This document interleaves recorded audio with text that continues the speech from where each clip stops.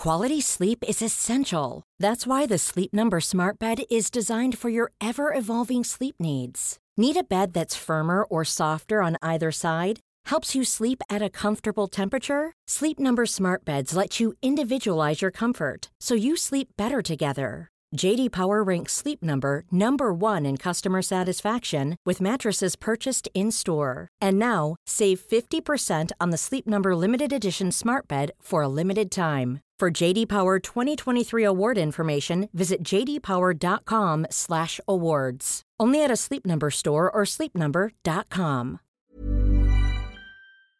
Lorraine, have a look at these. What have you got for me? What are they, Trish? I'm not sure I like that. What is it? These are shotgun cartridge festive lights. Oh my goodness. Yes, so they are red and green empty shotgun cartridges, all strung as Christmas lights. And guess who? Not Neil. Yes. Where did he get those, for God's sake? On the internet, he found them. He searched them up and thought they were the most genius thing ever. And this is his contribution to our Christmas decoration scheme. Do you think he searched them up thinking, I know what Trish would like. She would like some Christmas lights for the tree that look like shotgun cartridges because of her long heritage of killing things in the garden. Yes, exactly. Can I say they aren't just looking like shotgun, they actually are. So they are empty, used shotgun cartridges. I often wonder how you two found each other, Trish, sometimes. It's a bit of a mystery. It is a mystery, yes. Anyway, needless to say, they won't be going anywhere near the Christmas tree or anywhere in the rest of the house. There's a very small room that has the boiler in it and some of his toolkit, and I think they might be going in there. Well, I think we might find him wrapped up, tied up with them in there, don't you?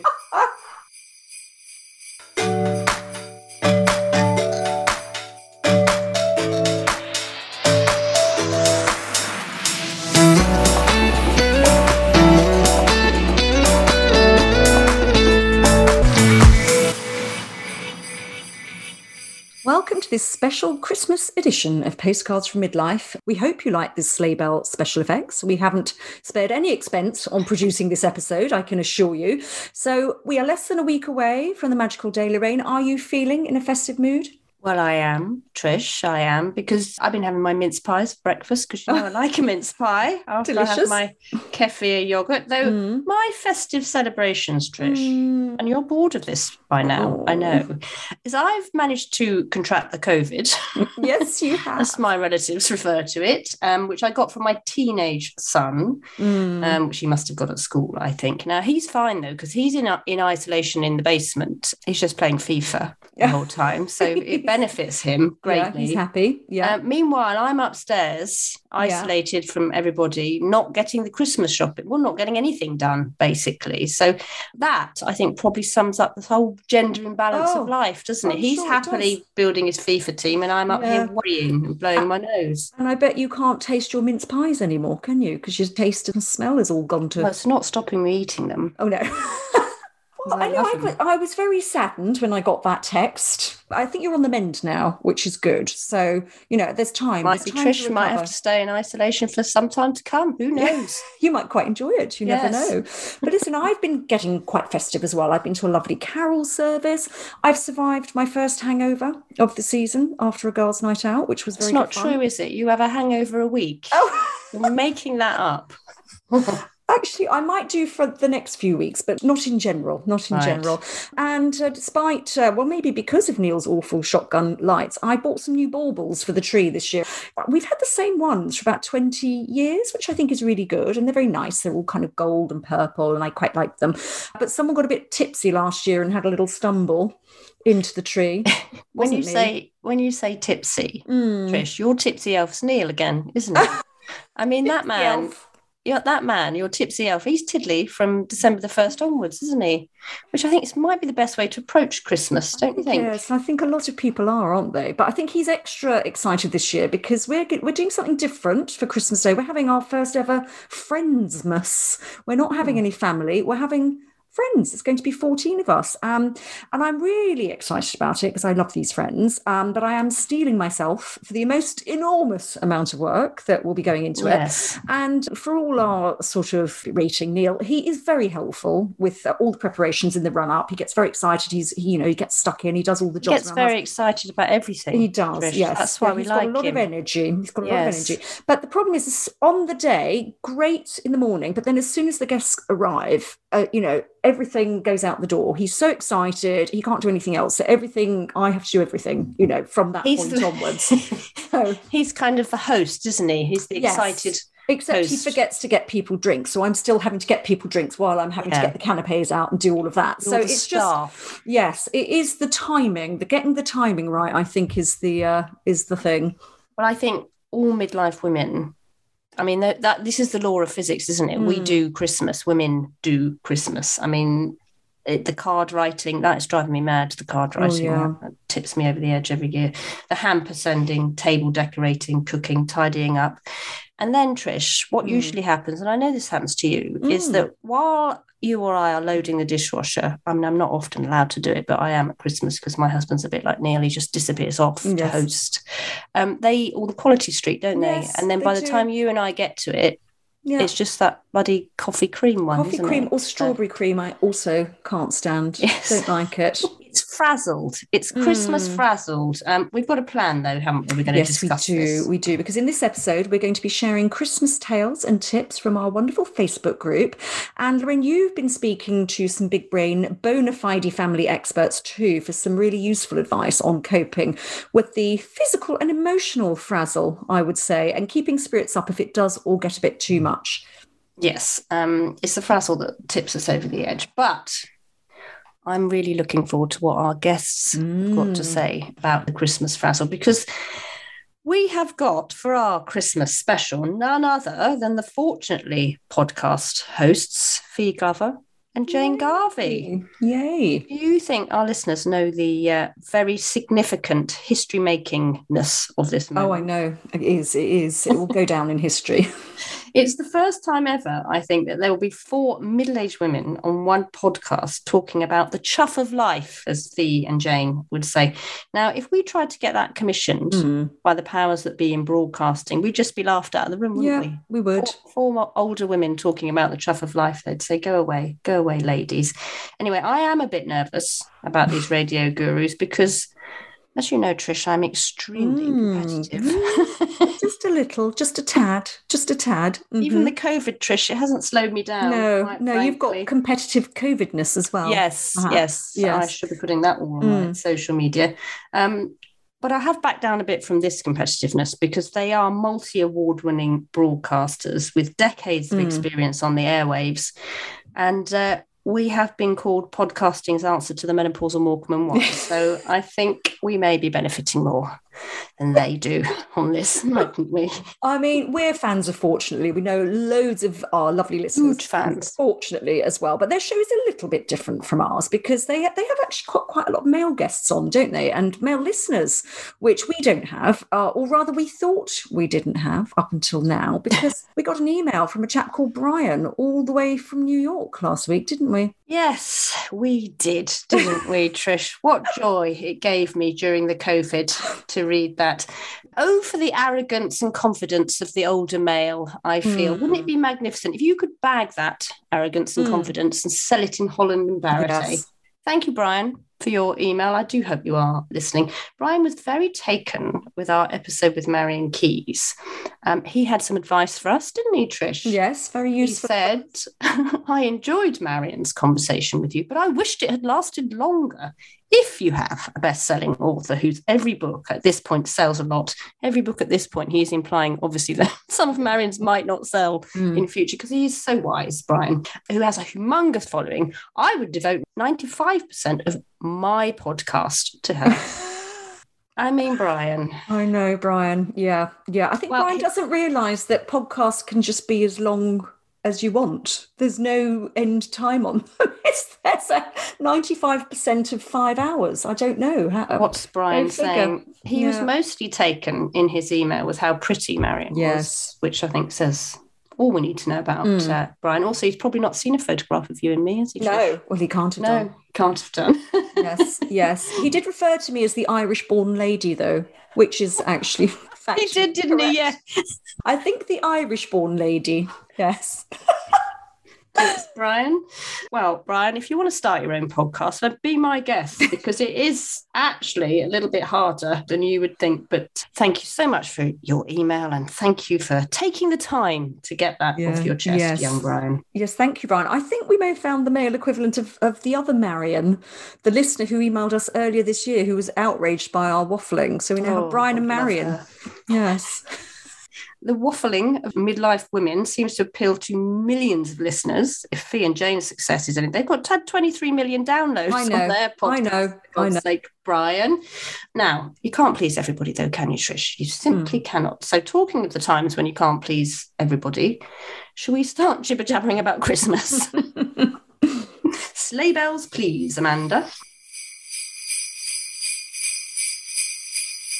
Now it's time for some tips and tricks to make sure Christmas is a festive frivolity rather than a fiasco. I'm going to start with one of mine, which is essentially not to rely on your overtired, overexcited, slightly tipsy husband on Christmas night to put away the turkey before he goes to bed. Oh, Neil, what did you do now? Poor Neil, he's getting it in the neck this week, isn't he? But I have to say, because it is quite funny, because I went to bed, left him up, and I just assumed he would cover the turkey and put it away and whatever else. Came down in the morning to do more clearing up, and the carcass was on the floor. And the dog... Margot.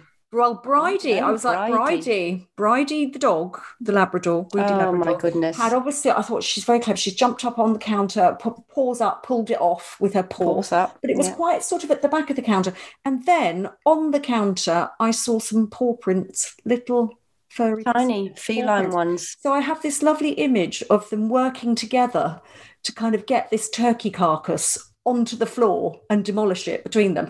So needless to say, there was no turkey curry, leftover sandwiches. That's your tip for Neil this year. So that's my tip. Christmas tip. Yeah, put the turkey away. There you go. That's really helpful. My husband gives our dog bits of turkey, and it really affects her ends. Is she like you? Does she get a bad tummy?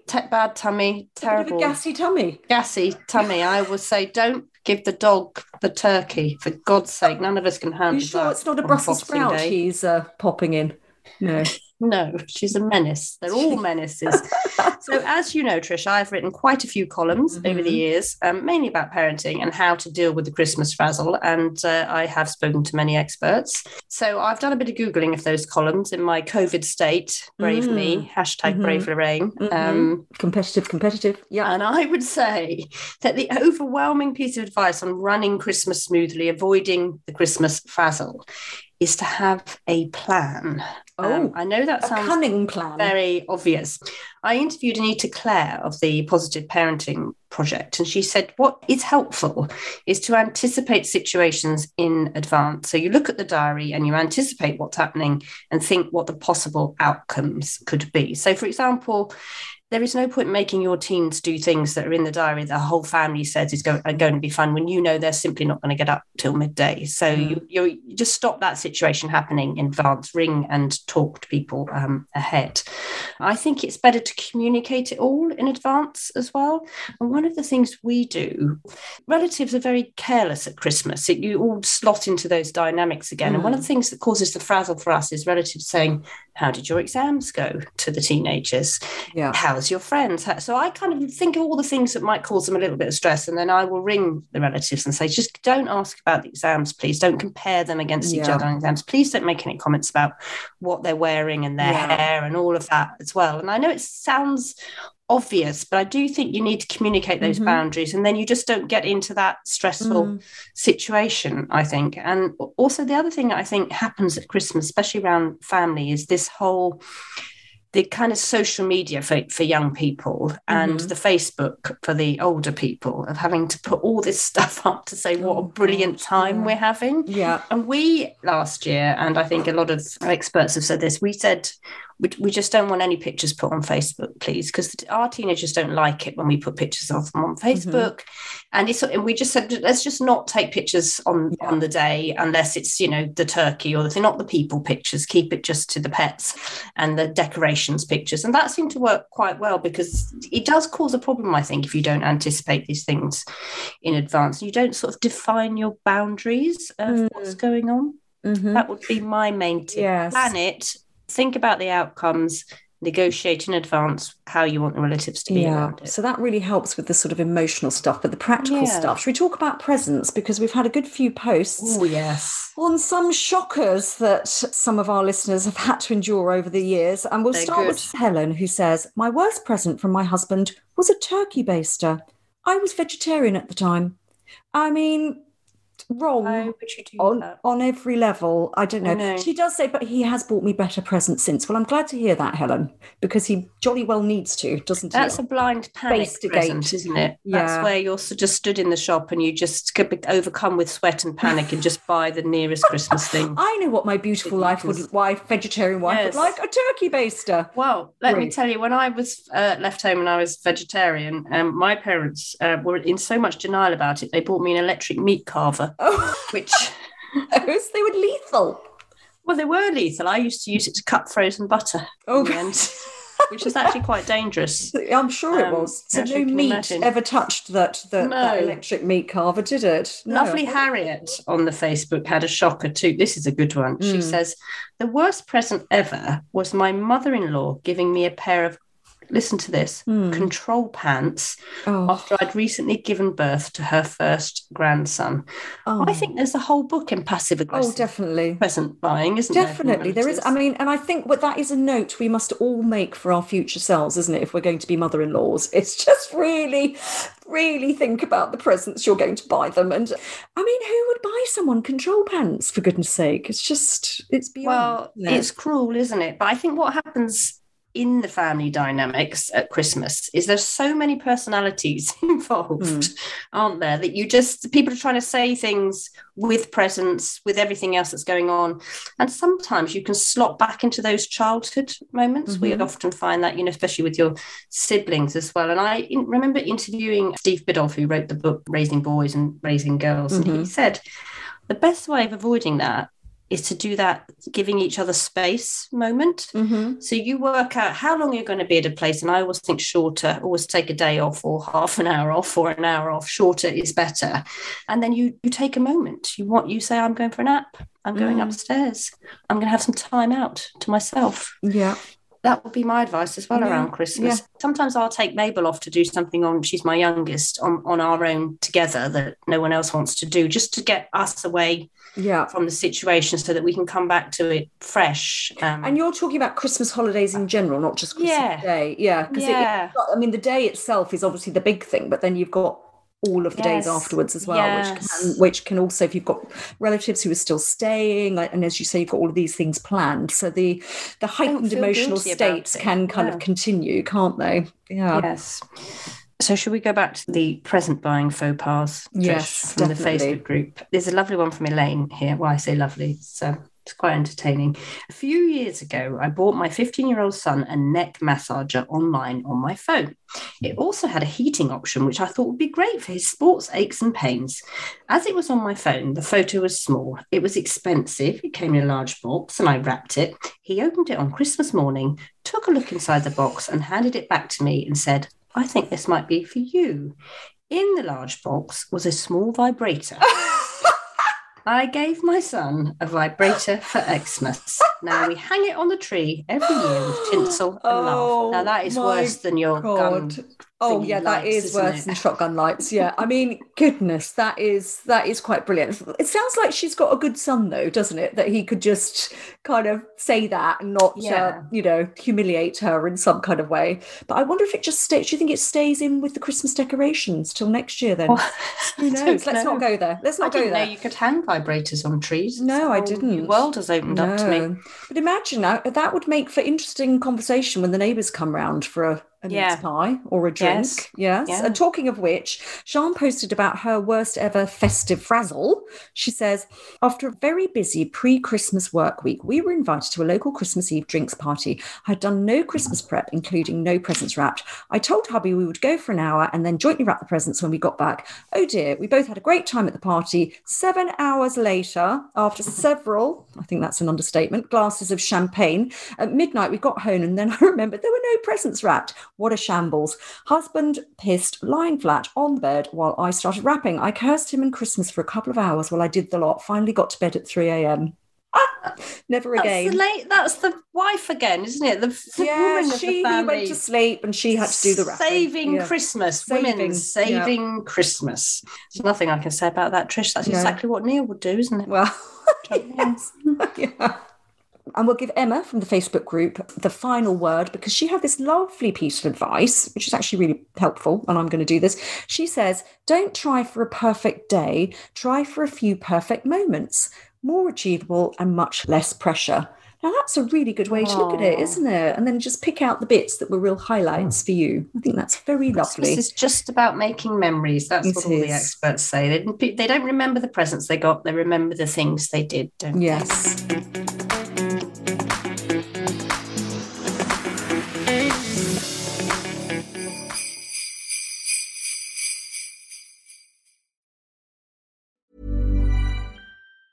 Quality sleep is essential. That's why the Sleep Number Smart Bed is designed for your ever-evolving sleep needs. Need a bed that's firmer or softer on either side? Helps you sleep at a comfortable temperature? Sleep Number Smart Beds let you individualize your comfort, so you sleep better together. J.D. Power ranks Sleep Number number 1 in customer satisfaction with mattresses purchased in-store. And now, save 50% on the Sleep Number Limited Edition Smart Bed for a limited time. For J.D. Power 2023 award information, visit jdpower.com/awards. Only at a Sleep Number store or sleepnumber.com. A lot can happen in the next 3 years. Like a chatbot may be your new best friend. But what won't change? Needing health insurance. United Healthcare Tri-Term Medical Plans are available for these changing times. Underwritten by Golden Rule Insurance Company, they offer budget-friendly, flexible coverage for people who are in between jobs or missed open enrollment. The plans last nearly 3 years in some states, with access to a nationwide network of doctors and hospitals. So for whatever tomorrow brings, United Healthcare Tri-Term Medical Plans may be for you. Learn more at uh1.com.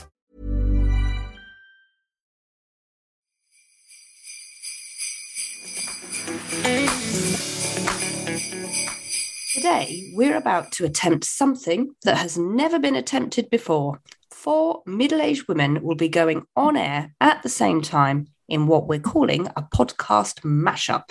Yes, that's right. It's Postcards from Midlife meets, fortunately, the Christmas special. 2 absolute amateurs in the audio world, that's us, will interview 2 critically acclaimed broadcasters whose award-winning podcast has been downloaded more than 23 million times. I'm not sure how the fabric of the universe will be affected by this many midlife women talking on one show, but we are prepared to take the risk to interview radio legends Fi Glover and Jane Garvey in celebration of their first book, Did I Say That Out Loud? Notes on the Chuff of Life. Fi Glover, 52, is best known for the Listening Project on Radio 4, but also presents BBC TV documentaries and has hosted Newsnight.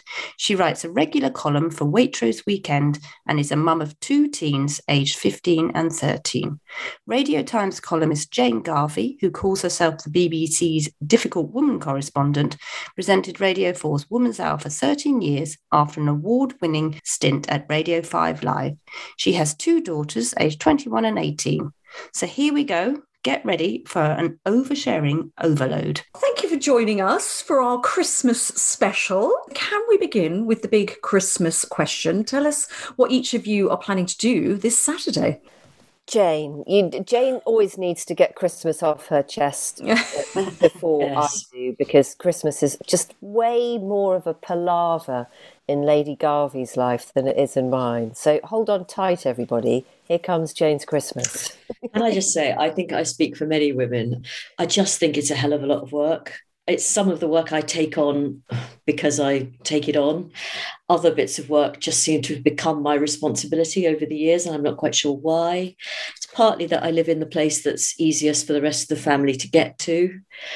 Partly that I've probably got the most space. Actually, it's all my fault, isn't it? Okay, so I take it all back. And we've just seemed to have established a routine which sort of suits everybody, and in a funny way also suits me. But it was much harder when the kids were smaller, because then you just have so much to remember. You know, things like, what shall I get the primary school teacher? All of that sort of stuff really does make me quite sleepless and quite anxious. And I have to say that each year I tell myself I shouldn't get into this state. And every year, without fail, I do. And here I am again. And I haven't got kids at primary school. They're perfectly capable of sorting things out for themselves. Over to you, Fee. So my Christmas this year, it's an identikit copy of last year, which is, as everybody will remember and empathise with, it was a last minute change, wasn't it? So this year there will just be me and my kids, and my ex comes round for the day, and that's all lovely. And we have Nancy the dog farting away in front of the fireplace. And our 2 fat cats trying to eat the turkey too soon. And then friends come over later in the day. The whiteboard comes out, and you just have to, I lay myself bare at your altar. I love a whiteboard on Christmas Day for all of the games. The kids get really, What do you mean, the whiteboard? We got a great big whiteboard, and we play every single imaginable game. Oh my God, Trish, you would love this. You would love a whiteboard. It's your favourite thing. That's my best Christmas tip. It's fantastic. Yeah, you feel a little bit anxious because there's no spreadsheet to look at over the holiday season. The whiteboard can become your best friend. Yes, I like that. So we just play a lot of games in a very old-fashioned way, well into the night. Does it get competitive? So competitive. Of course. Competitive, yes. I've never been one of those mums who's, wanted to kind of step back and let everybody win at everything, which is just the slightly kind of more palatable way of saying, get out of my way, you're going to win Scrabble if it kills me. But the kids just, they like it too. So we just get dafter and dafter as the day goes on. And last year was fine, actually. We just had to chop and change a lot, and lots of people couldn't make it, and we couldn't do things, and, what everybody else experienced. So I think this year we feel slightly more confident, that it'll be all right, whatever shape it takes. And actually, we still don't really know, do we? I mean, until we all wake up on Christmas Day, I'm not sure that we all know exactly what we are going to be able to do. What have been your best and worst Christmases? Last Christmas special, I told Trish about the time my mum lost her temper so severely she threw all of the Christmas dinner at the patio doors and fled the house. Which is quite high up for the worst Christmas. What have been your best and worst Christmases? Well, I have had a couple of challenging ones, really challenging. In fact, in our book, did I say that out loud? There is a chapter about Christmas, because as Fee indicated, I am certainly brought to my knees by the festive period on an annual basis. And I think it may be not unconnected to the fact that my first daughter was born on December the 18th. And so I was discharged from hospital on December the 23rd. You're just not going to forget that. And for reasons that I genuinely don't understand to this day, both sets of grandparents were all coming round. There was a great granny in the mix. I had my sister, my brother-in-law, a dog, all crammed into our really quite tiny house at the time, with me utterly unable to breastfeed a child. Oh my goodness. Everybody pitching in, giving advice.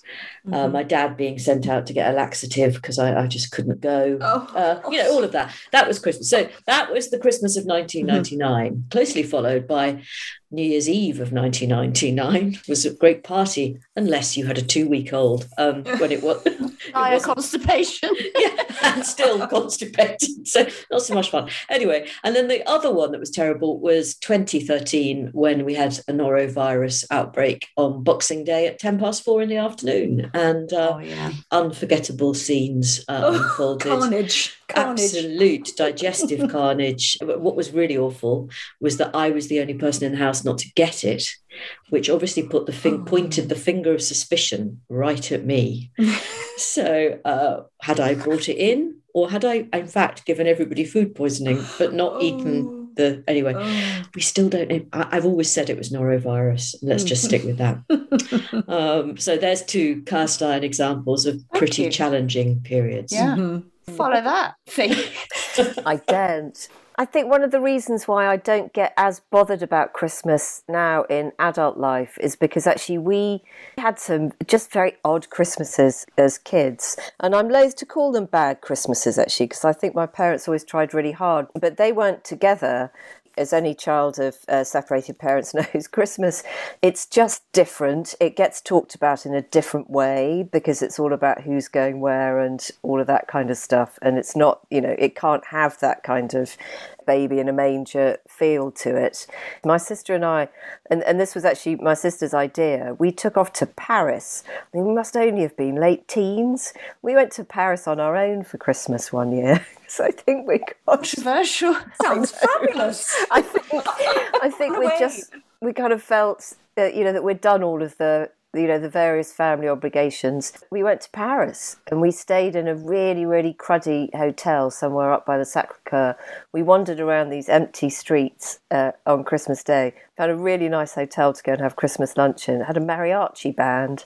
And it was a great Christmas. That's a great Christmas memory, really.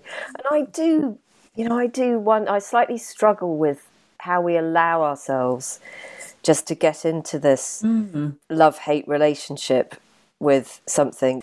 If it never really fulfills expectations, or we're not prepared to admit that that's the way we like it, I do wonder why we keep doing it year after year after year. Yeah. So I know that when you have kids, you have an overriding urge, don't you, to try and make it all magical and wonderful and all of that kind of stuff. But I think it says so much that at the first opportunity, my sister and I just got on a ferry and went somewhere else. Far away. Yeah, exactly. Jane, you mentioned earlier, it's like you've sort of taken on jobs around Christmas that you didn't even realise you started ending up doing and ending up doing everything. We've been talking about this earlier about why do women, particularly midlife women, how have we let it come to this? How has this happened? Well, in my case, my mum did also do it. And I am going to say this, she's still alive and very much with us. Some of it, I know she took on too much and kept on taking on too much and didn't do it lightly, shall we say. I think she might be willing to admit that. But also, I remember a Christmas where she really was cooking a vast meal for something like 16 people in our quite small house in Liverpool, and also cooking for the house band lady next door. I remember that bit because I took her lunch round and sat with her for 10 minutes. I mean, only 10 minutes, I should say. When I look back, I just think, God, why didn't I stay half an hour? She worked bloody hard, and she worked hard to make Christmas as good as it could be for all of us, and not just her immediate nuclear family. So I think that did leave an impression that perhaps there was an element of duty in this. And also, I've got some great Christmas memories too.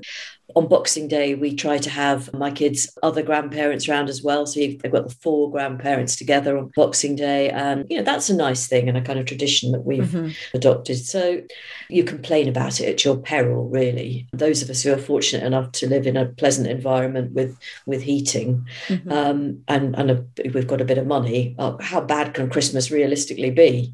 But why aren't men in charge of it? Because they're in charge of everything else. I mean, you sort of do make the point about things like that in the book. Women are, and I include myself here, a bit territorial about it, as we are sometimes about aspects of childcare. Sometimes you just think, oh, I don't want him to do it because he won't do it as well as I do, or I don't want him to do it as well as I do. I don't know. That's definitely a factor, I think, unfortunately. Some men are bone idle, Lorraine. I mean, let's face it. You could do what my mum did when we were 13. She just had, in the manner of you, Jane, had enough, so just stopped celebrating Christmas, and we just didn't have it after I was 13. Wow. So you literally had explain why I left home at 16. So no Christmas Day at all? Nothing? Just like another normal day? She would say, no, there's no press. This is just a disaster. It's a nightmare. Don't like it. Shan't do it. All commercial. It's just not religious. We'd have a lunch maybe, but she wouldn't engage into the run-up or the run-out of it. It was just a slightly bigger chicken was the situation for Christmas. Was she happier for it? Well, I mean, I think you'd have to define happy there, Jane, in the context of stuff generally. What did that then do to your choices about Christmas? Well, I married a man who's obsessed with Christmas, who would put the Christmas tree up in September if he could. So there's a swing either way. I mean, I quite like tradition, but I'm with you on that it's quite a stressful. Yeah, as I am with the COVID at the moment, my main worry is, well, who will do all the shopping and the bits and the hampers and the bobs and the things like that? Well, maybe you could see, if you don't do it, what happens, an experiment. Well, no, I've got control issues, haven't I? Of course, yeah, that's true. That's true. It's just not going to win. Have you managed to hand anything off, Fee, in terms of the preparations and all the work that goes in? Have you managed to offload? Not really. No. No, I haven't. I've allowed myself to become quite reliant on the online facilities, because it would be lovely, wouldn't it, to be, go strolling around a Christmas market and individually choose all your gifts and have, set aside 2 Wednesdays to wrap up and a Thursday to add ribbons. But that's not the reality for working parents, is it? Jane laughs at me for this, but I book my online delivery slot as soon as they come up at the beginning of November. Where it says shot from previous order. Yes. So I just shot from last year's. Tick, tick, tick, tick, tick, tick, tick, tick. So everything's there. If it was there last year, it'll be there again this year. So that all gets sorted. Christmas presents. I do use a delivery service. Jane and I benefit enormously from working in the centre of town near John Lewis. Yeah. So that gets a battering, during a lunch hour.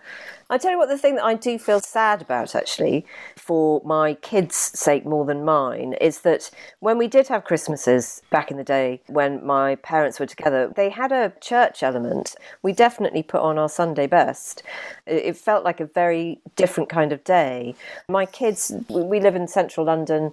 They went to the local schools. They don't know carols. We just have lived, they've grown up in a very different kind of community, and they know loads and loads of other things that I don't know. And I'm very grateful. They couldn't get past the first line of "O Come All You Faithful." And there's something about that chilly church stuff that actually it's a bonus, isn't it? I mean, you get bored by it when you're a kid and maybe take it for granted if you're made to do it. But it's just such a different atmosphere. And now it's probably a bit too late. My son will be leaving home in a couple of years' time.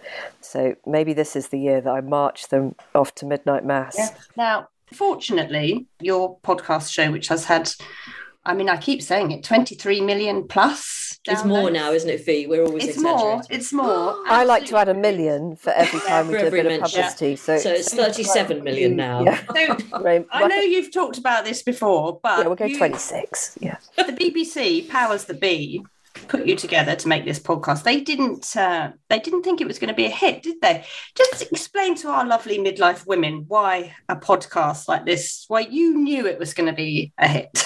Oh, I don't think we did we? No, I don't think we did at all. No. To be honest, I'd say in the book, I wasn't actually sure what a podcast was. And I wasn't a listener to podcasts when we were asked if we wanted to do one. And Fee and I were both quite busy doing other things at the time. I used to look at my diary and think, oh, shit, I've got to do that podcast thing on Tuesday. But then gradually, I began to enjoy it more and more. And then equally gradually, I think it's fair to say, we just began to realise people were listening, didn't we? It was weird. Yep. It was a proper word of mouth snowball. When we first sat down to do it, there was nothing on a piece of paper. There was no kind of expectation or plan or format even. So the fact that it has become so big, I think will eternally surprise and delight us. But I think what we say in the book quite a few times, because it is important actually, isn't it extraordinary that there wasn't a space anywhere on any of the platforms, not just the BBC, where you could hear women not discussing the things that they were paid to do in their normal jobs, but talking in a different, sensible, hopefully vaguely empathetic way about their lives. It's a success because people need it, isn't it? Not because Jane and I are thoroughly brilliant. Yeah, it's a very underserved market. You've said before, Fee, that a lot of the podcasts that started that were involved women were about their sex lives because that's the algorithm. People, that was the thing that seemed popular. But actually, this is just a podcast about women and life generally. If you'd gone to the BBC and pitched this, do you think, to the commissioning editors, would they have picked it up? Not at the beginning, and I think we did a little pilot together. I mean, God, this must be ages ago, Jane, about 8 years ago now, 7 or 8 years ago, when the BBC was dipping its toe in the podcast waters. So they didn't really know what to expect, and neither did we. So we sat down in a room together and we just burbled away. And that was swept off the table immediately. And actually, there's not very much difference between what Fortunately turned into and a very original podcast. But I think that it was the tone that we used, it was the topics that we chose to talk about, and it was that meandering style that, you know, we all know as women is how we talk. So we'll do an enormous thing and then we'll talk about some funny things. And Jane always makes the lovely point that you never invite your best friend round on a Friday evening to have only a serious conversation, you know, and then invite somebody round on Saturday only to have a laugh and do bants. That's just not how life is. So I think it seemed hard in the commissioners' minds to imagine that there would be equal value in both of those things and you could put them together and they'd work. But it has worked, Garv, hasn't it? It has, and so have we, by the way. Blimey, we've worked.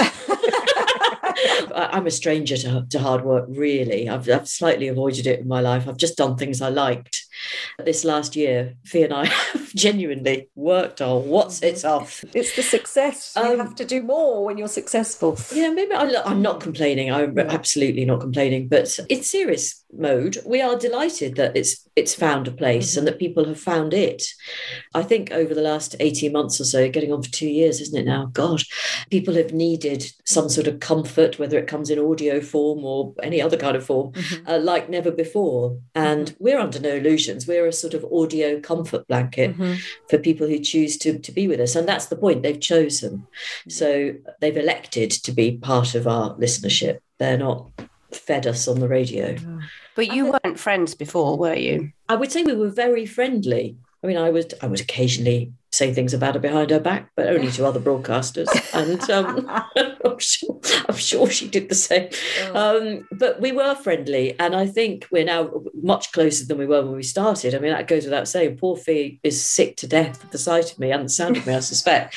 And I think she might be counting off the hours till the 19th of December at about midnight, when she'll probably be able to say goodbye to me for about 3 weeks. That's when we finish our tour in Bury St Edmunds. Oh, right. I mean, it's very, very similar to Coldplay or the Rolling Stones. Yeah. We're finishing in Bury St Edmunds. So I just need to say that I'm not sick of the sight of Jane already. It's been such an extraordinary midlife treat. Yes, that's true. Fortunately, to have worked and then to be writing a book. I mean, I just would never, ever 20 years ago have imagined that this is what I'd be doing at the age of nearly 53. I just couldn't have imagined it. So it's really, really wonderful. And I think the thing that we really cherish is funny, isn't it? That's a word you only ever say in interviews. Never say that in normal life, do you? But look, we're cherishing. Let's start saying it in normal life. So the community of Fortunately that sends us emails and tells us about their lives and keeps us updated and keeps us in check as well is just the most wonderful community. So sometimes when we've been out and about on the tour, hawking our wares, you know, we'll be sitting on a stage and you look around and every single one of those, largely women, usually there are 4 or 5 men in the audience who've been dragged along, promise something later that probably won't happen. But you look, you know, around every single one of those women, Jane and I know we could go for a drink with and have a laugh and have something in common with and learn something from. So that is just lovely, really properly spine-tingling. It comes back to the friendships, I think, with the kind of friendship dynamic that you guys have. You know, we have a Facebook group that we have our community on as well. I think it's that seeing friendships celebrated, experiencing a friendship in this process, contributing to the show. And we get all sorts of kind of funny things. You must get a lot as well. Do you get lots of memorable things that you kind of didn't know about, or anything that really kind of struck you that prompted ideas for shows and things? Gosh, I mean, one of the funniest. Do you remember when we just talked about scabs? Oh my God, yes. That was so weird. And we have some astonishing emails, some extremely serious. I mean, extremely serious and heartwarming and tragic, just life enhancing, some of the stuff we're sent. But we also had quite a long running string of emails about scabs, hairy scabs, scabs that people had kept. In one case, a woman had kept a chickenpox scab. That's nice. And turned it into a kind of wig for a Cindy. I think it was one of those chickenpox scabs that when it came hairs. off, it had a hair sticking out of it. Yeah, so it was useful. Yes, and practically that stayed with you. Yes. Well, yeah, and practically half the population has an umbilical cord somewhere in their house, hidden in a drawer. That's disgusting. Yeah, and a woman went on a date, didn't she, Jane, with a bloke who quite proudly displayed on his mantelpiece a jar in which he kept all of his verrucas. That's right. There we go. I know. I think he's still single. I might look him up, actually. We had a thread, didn't we, Trish, about things smelling differently. Oh, yes. Which went on for quite a long time, how women had got to menopause, perimenopause, and their sense of smell had changed. And then, and what they meant was their sense of smell, as in they smelt differently, which was quite a long, slightly unpleasant thread.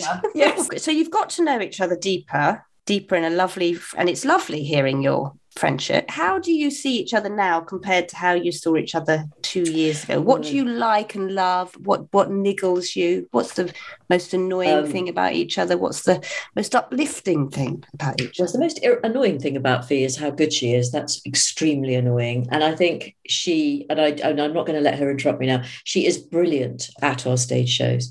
She is just incredibly articulate and witty and so quick. She is incredibly quick. I am not so good on stage, but as we were discussing the other day, I'm really good on the journey. So I don't get cross. I just sit quietly or chat, and I eat an apple and I'll flick through a newspaper. I won't cause any trouble. Doesn't matter what happens. I won't get grumpy. Whereas the same cannot be said of my little friend who, go on, admit it. So I've had some right strops because I'm just not used to having to go and do something in the evenings, especially after the last couple of years being locked in the house. My DNA has just reacted quite badly to having to leave the house at 3:50 to catch a train to Andover. But this is for the book tour, isn't it? The book tour has been tipping you over the edge. And Jane is the most lovely, calming presence because she doesn't tell me off or try to kind of soothe me. She literally just sits there like a Buddha somewhere in the station or on a plastic seat we got stuck actually at Hereford station. We had the most terrible journey back. We found ourselves on a rail replacement bus on a Sunday morning, crossed the Welsh border and back so many times we felt like we were doing a skirmish in some kind of a 16th century battle. And the thing that I really have come to admire about Jane, I mean enormously as well, is that she is fearless in what she puts out there.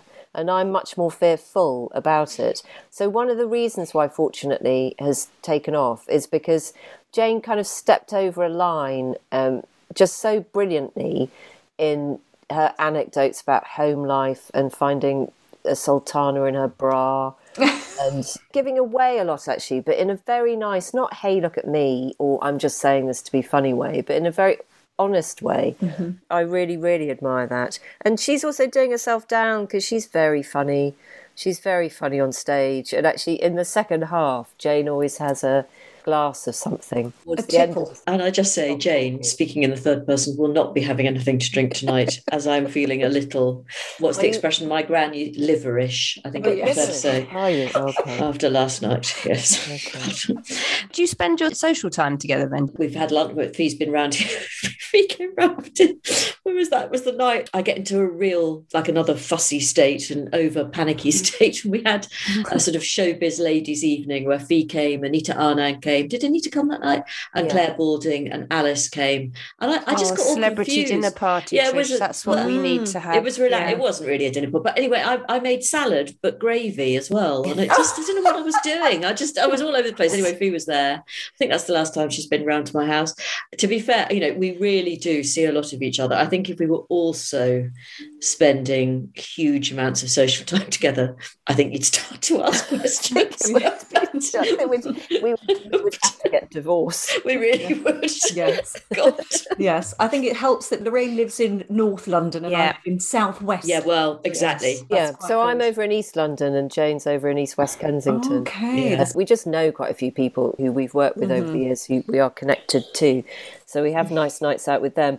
And actually, I've seen Jane more regularly over the last couple of years, albeit on Zoom or whatever, than I have some of my closest friends, because we've got that appointment every week. So I think we almost don't feel the need to hook up as well.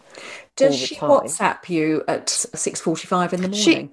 She doesn't like the WhatsApping. I don't understand. That's 6:45 I'm a year younger than you, Trish. That's why you haven't got your head around it. You know what? I think it's one of life's great little pleasures when you wake up in the morning, switch your phone on, and there is WhatsApp chats going on. Yeah. Our podcast, small, tiny, not professionals, is about midlife. Talk us through you're going to hate this. Talk us through your midlife journeys. How have they been? In terms of making change in your own life, I am hopeless.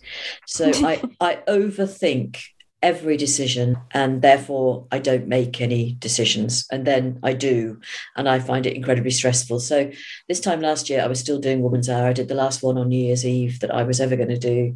And it was a very extraordinary and odd period to be working in that environment and doing that sort of thing. But I'd been thinking about doing it, and Fee knows this because I talked about it to her. I must have been saying I need to stop doing Woman's Hour for about 4 years before I actually did it. And after I got divorced, I drove around in the family car, which had a West Bromwich Albion personalised number plate, for 8 years before I could be bothered changing the car. I'm such a procrastinator. I'm hopeless. But I think I'd have been the same in my 20s. I'm just no good at change. I think Fee's a bit more flexible. Gosh, I'm a bit more flexible. See, I don't really like staying in things for too long. I think that's always been my problem. I get rather I don't think that is a problem. I think that's actually quite a good itchy thing. feet. Oh, I don't know. I think my midlife has brought a lot of stability on that, actually. I think I used to rather enjoy the sensation of, jumping off a cliff and thinking, have I packed a parachute? And I don't enjoy that sensation at all anymore. I sometimes get that very self-destructive, self-critical voice in my head which just goes on and on and on. You could have done that better. You could have been nicer. You should have been taller. Whatever it is, in almost every situation. And I think at the beginning of the menopause, that can almost overwhelm you. So I was catastrophizing as much about whether or not I put the washing machine on the right cycle as I was about global warming. There was really nothing in the middle. It was all being approached with that extraordinary kind of, it's like a woodpecker sometimes in your head. And I think I've just got used to that now. And it's kind of like, well, that's just how I'm always going to think. So let's just bat it away and just crack on. And that's actually a very nice feeling. So I don't worry about worrying, if that makes sense. We have discussed the fact that, and everyone seems to say this, the joy of midlife is you really don't care anymore. Actually, Trish, I do still really, really care. I kind of managed to put it in a box where it's not quite such harmful kind of hurt. I am upset by that, but let's just walk away from it rather than, let it kind of scar, I suppose. It's just a good tool to learn. But it's a funny old phase, isn't it? I mean, it's cursed by its reputation, isn't it? Because previous generations haven't been able to say how difficult it is, but we witnessed our mothers, aunts, teachers, maybe become a little bit more morose or difficult or whatever it was. And so what we've sailed into with our unique ability in our generation to really talk about things is almost an amplified version of that. We need to be the generation that then really talks about the upsides and what comes next, which hopefully is better because we've all learnt things and we know ourselves a bit. We've tried to stay jolly, don't we, Trish? Jolly? Yeah, yes, jolly. Jolly Yeah. is good. Laughing. Well, it's a big state of change. We both worked in glossy magazines for decades. They are coming to the end of their time and we've come out of them. So the next bit is quite a big adventure, isn't it, really? Yeah. And do you feel optimistic that the next phase has something? I'm over the death maths now, and I've come to the realization I'm not going to win an Olympic medal, that the time is finite, and that it's kind of, there's the big stuff I probably can't do. I was quite hit by my eldest leaving home last year. That really knocked me. But I do feel genuinely like there's a second spring element. I mean, when I get through the COVID, obviously I feel even more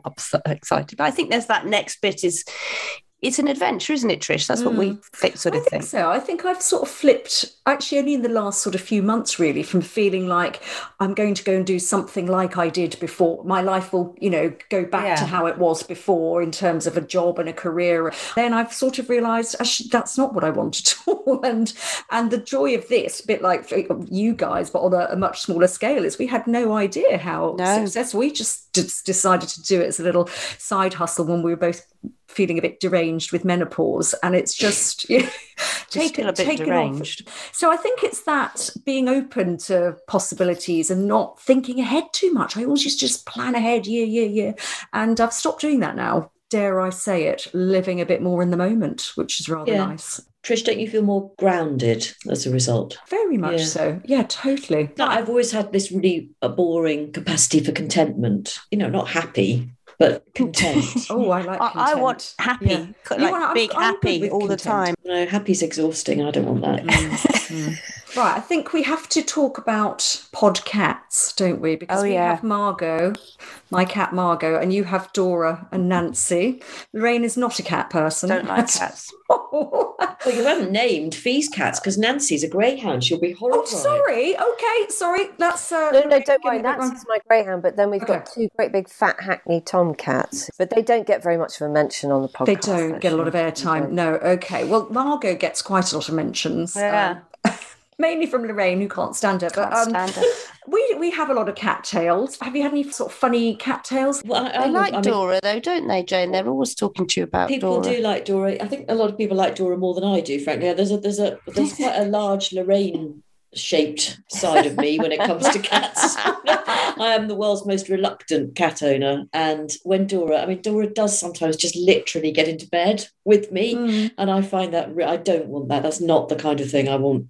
She's also incredibly aggressive, has some quite unpleasant digestive issues, which means that she can supposedly only eat the most expensive veterinary only prescribed dry cat food that costs about 190 quid for a kilo. It's driving me up the wall. She won't go out, despite being called Dora the Explorer.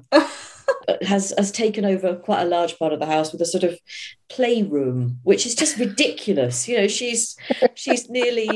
be 2 at some, I don't know. And within 48 hours of her arriving in the house, I bent down to pick her up, bashed my head on a piano. Makes it sound like I'm living in a stately home, which I can assure you I'm not.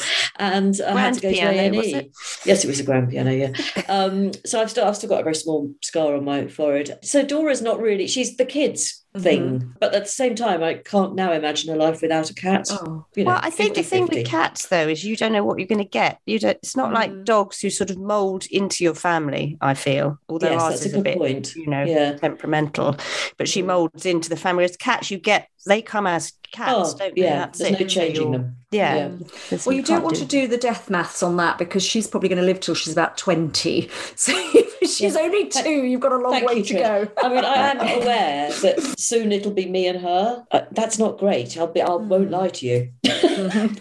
But Margot, Trish, is the longest living animal you've had. She has. She's most 12. Of your stuff dies around 8 or 9, doesn't it? Yes, Margot's lived longer, hasn't she? Most of my stuff. You mean my previous cats? Yeah, your beloved cats. Before you go, did you think of a nostalgia noodle? What have you got for us, Fee? Well, if I talk slowly, Jane, that'll give you enough time. You better just guess. I'm afraid I will. I mean, I think Lorraine already suspects that I haven't actually read the email. And don't worry, I'll cover for you. Mine will be shaders and toners. Yes, the little sachets. Yeah. Yes, well done. So I did write about shaders and toners in the book, and quite a few people who've read the book have been in touch. If you're of a certain age, they just brightened up an extremely dull couple of years, didn't they? Because they were only about 32p. You could convince yourself. I mean, I remember the sheer excitement of going to Boots on a Saturday morning and buying the latest shaders and toners and genuinely thinking, that it would somehow transport me into a different place.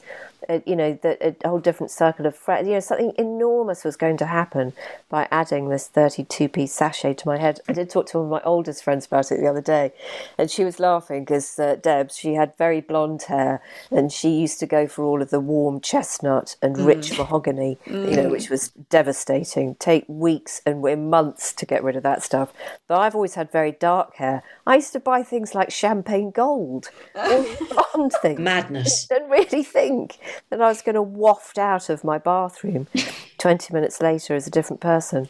But I love shaders and toners. Yes. I mean, you look at the hair stuff now, it's very complicated, isn't it?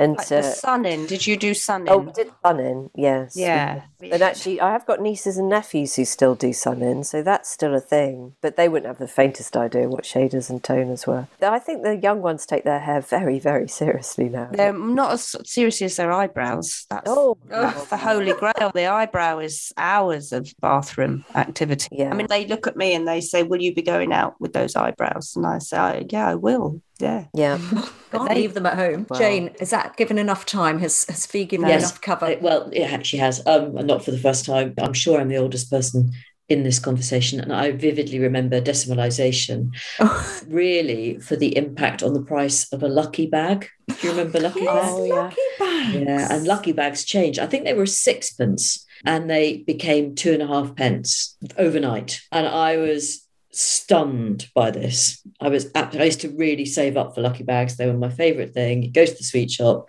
I remember the smell of old-fashioned confectioners. Well, they weren't old-fashioned at the time. They were just confectioners. They were thoroughly modern. They were very contemporary. But this would have been, 1971 or 2? I don't know when. I think decimalisation was 72. Anyway, I mean, I've tried to explain this to my kids, who obviously nod off, but it was an incredible thing that money just changed overnight. So 2.5p just seemed an extraordinary thing to me. And you had to fiddle about looking for the half-pence. That was the extraordinary thing in order to get your Lucky bag. And also, the big thing about Lucky bags was you very, very occasionally, and it was a really brilliant thing, you got a water pistol in a Lucky bag. Yes. The little one. The really tiny one. But they were so rare. And if you got a water pistol, you would, you'd be the queen of the playground. It was just the most extraordinary thing. That's definitely my trip down Nostalgia Boulevard for you. Thank you very much for that. So, final thing then, you've got the podcast, you've got your book. What happens next? Fortunately, is there going to be some kind of musical? Will there be merchandise? Can we get mugs with your faces on? What's the next step? Well, I think if we did merchandising, I think we'd like to go big, wouldn't we? So, I mean, I think a couple of fortunately coach trips would be a very good idea. Yes. I think so. Seriously, some day trips I think would be cracking good fun. Yep. What we're trying to avoid is just a tote bag. I don't want to. I don't want to end my career in a tote bag. I've got a tote bag now from every literary festival we've been to. So she's got 2. No, I've got 4. Shut up. Miserable cow. Possibly. No, I can't say that. Sorry. So I can't. No, you can't say that. No. Jane, is that like when you announced you decided not to do Strictly to all those people at Cheltenham when I came to see you? That was did I say that? That was awful. You said it several times. Did I? Gosh. Yeah. Fee almost certainly made me say that thing, because you're not supposed to say it. You're supposed to forever keep quiet if you say no to Strictly. But in fact, mentioning Christmas, we're all looking forward in this house, and that would include even my 88-year-old father, to Christmas Day Strictly, because my ex-husband is on it. Oh, brilliant. And I can't break any showbiz confidences, but it's already been done. And Would he be wearing the colours of West Bromwich Albion? No, he's wearing an absolutely beautiful frock.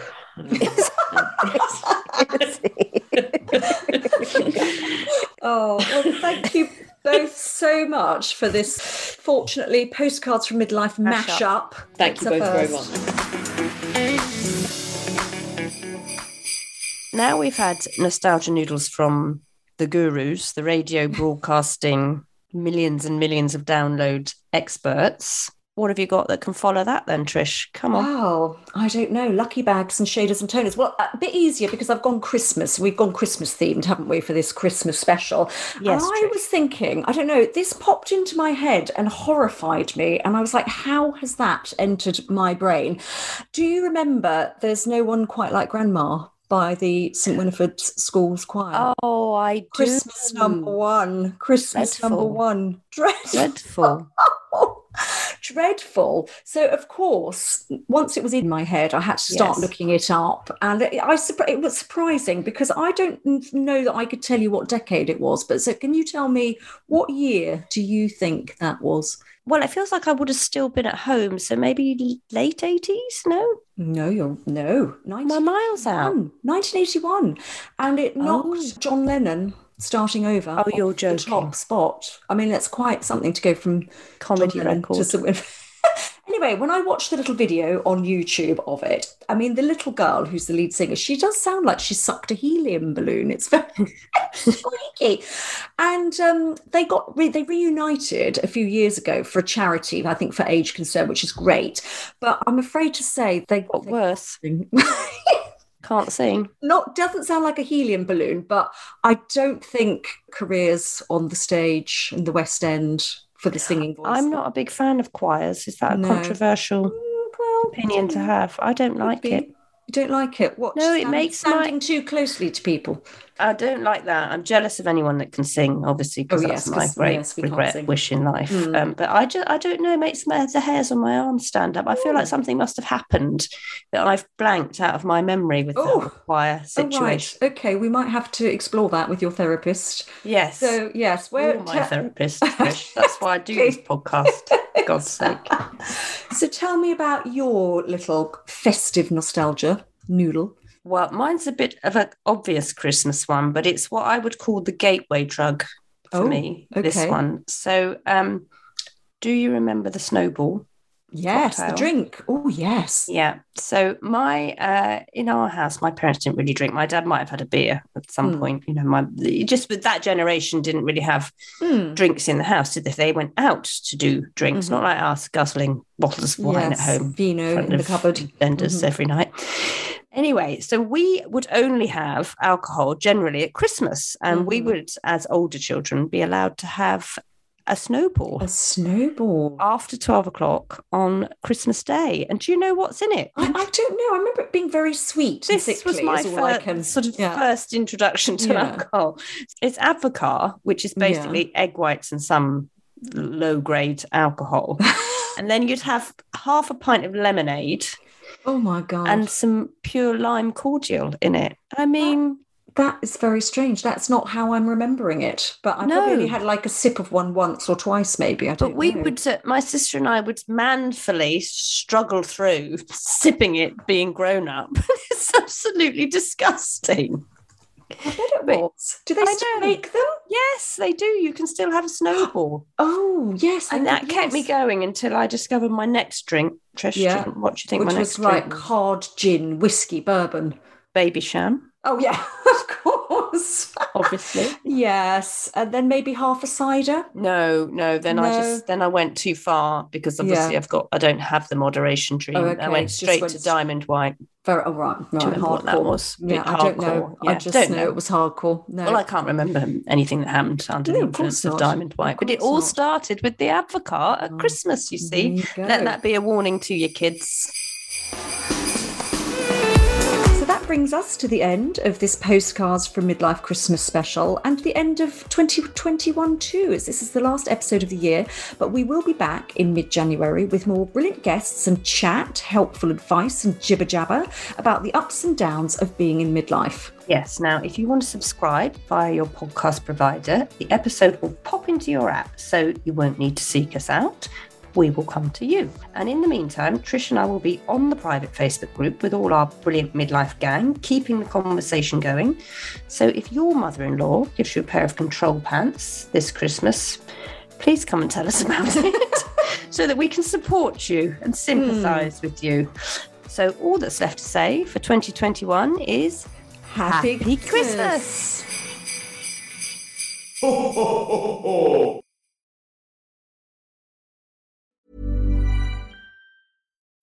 When you need mealtime inspiration, it's worth shopping Kroger, where you'll find over 30,000 mouth-watering choices that excite your inner foodie. And no matter what tasty choice you make, you'll enjoy our everyday low prices, plus extra ways to save, like digital coupons worth over $600 each week. You can also save up to $1 off per gallon at the pump with fuel points. More savings and more inspiring flavors make shopping Kroger worth it every time. Kroger, fresh for everyone. Fuel restrictions apply.